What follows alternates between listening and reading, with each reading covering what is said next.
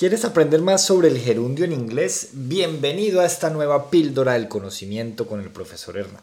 Aquí te explicaré todo lo que necesitas saber.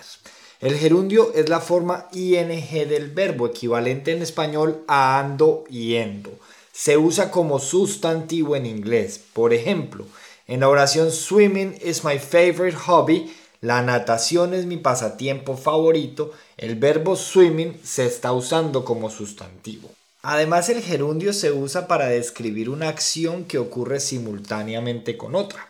Por ejemplo, en la oración she was typing while talking on the phone, ella estaba escribiendo mientras hablaba por teléfono. Typing describe la acción que ocurre al mismo tiempo que talking. ¿Sí lo estás cogiendo? ¿Sí la estás siguiendo? También se usa el gerundio para expresar la causa de una acción.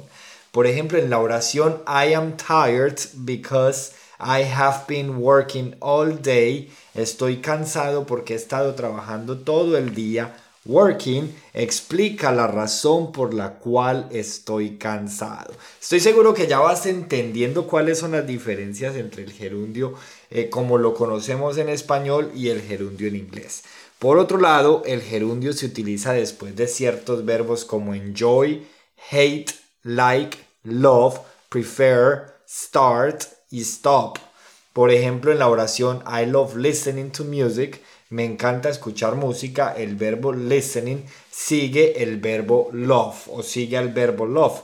Y finalmente el gerundio se puede usar después de preposiciones como at, by, for, in, of, on, to y with.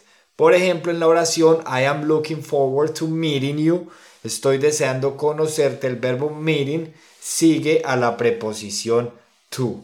Espero que ahora tengas una mejor idea del uso del gerundio en inglés y te haya quedado claro por lo menos que no siempre es una acción en movimiento.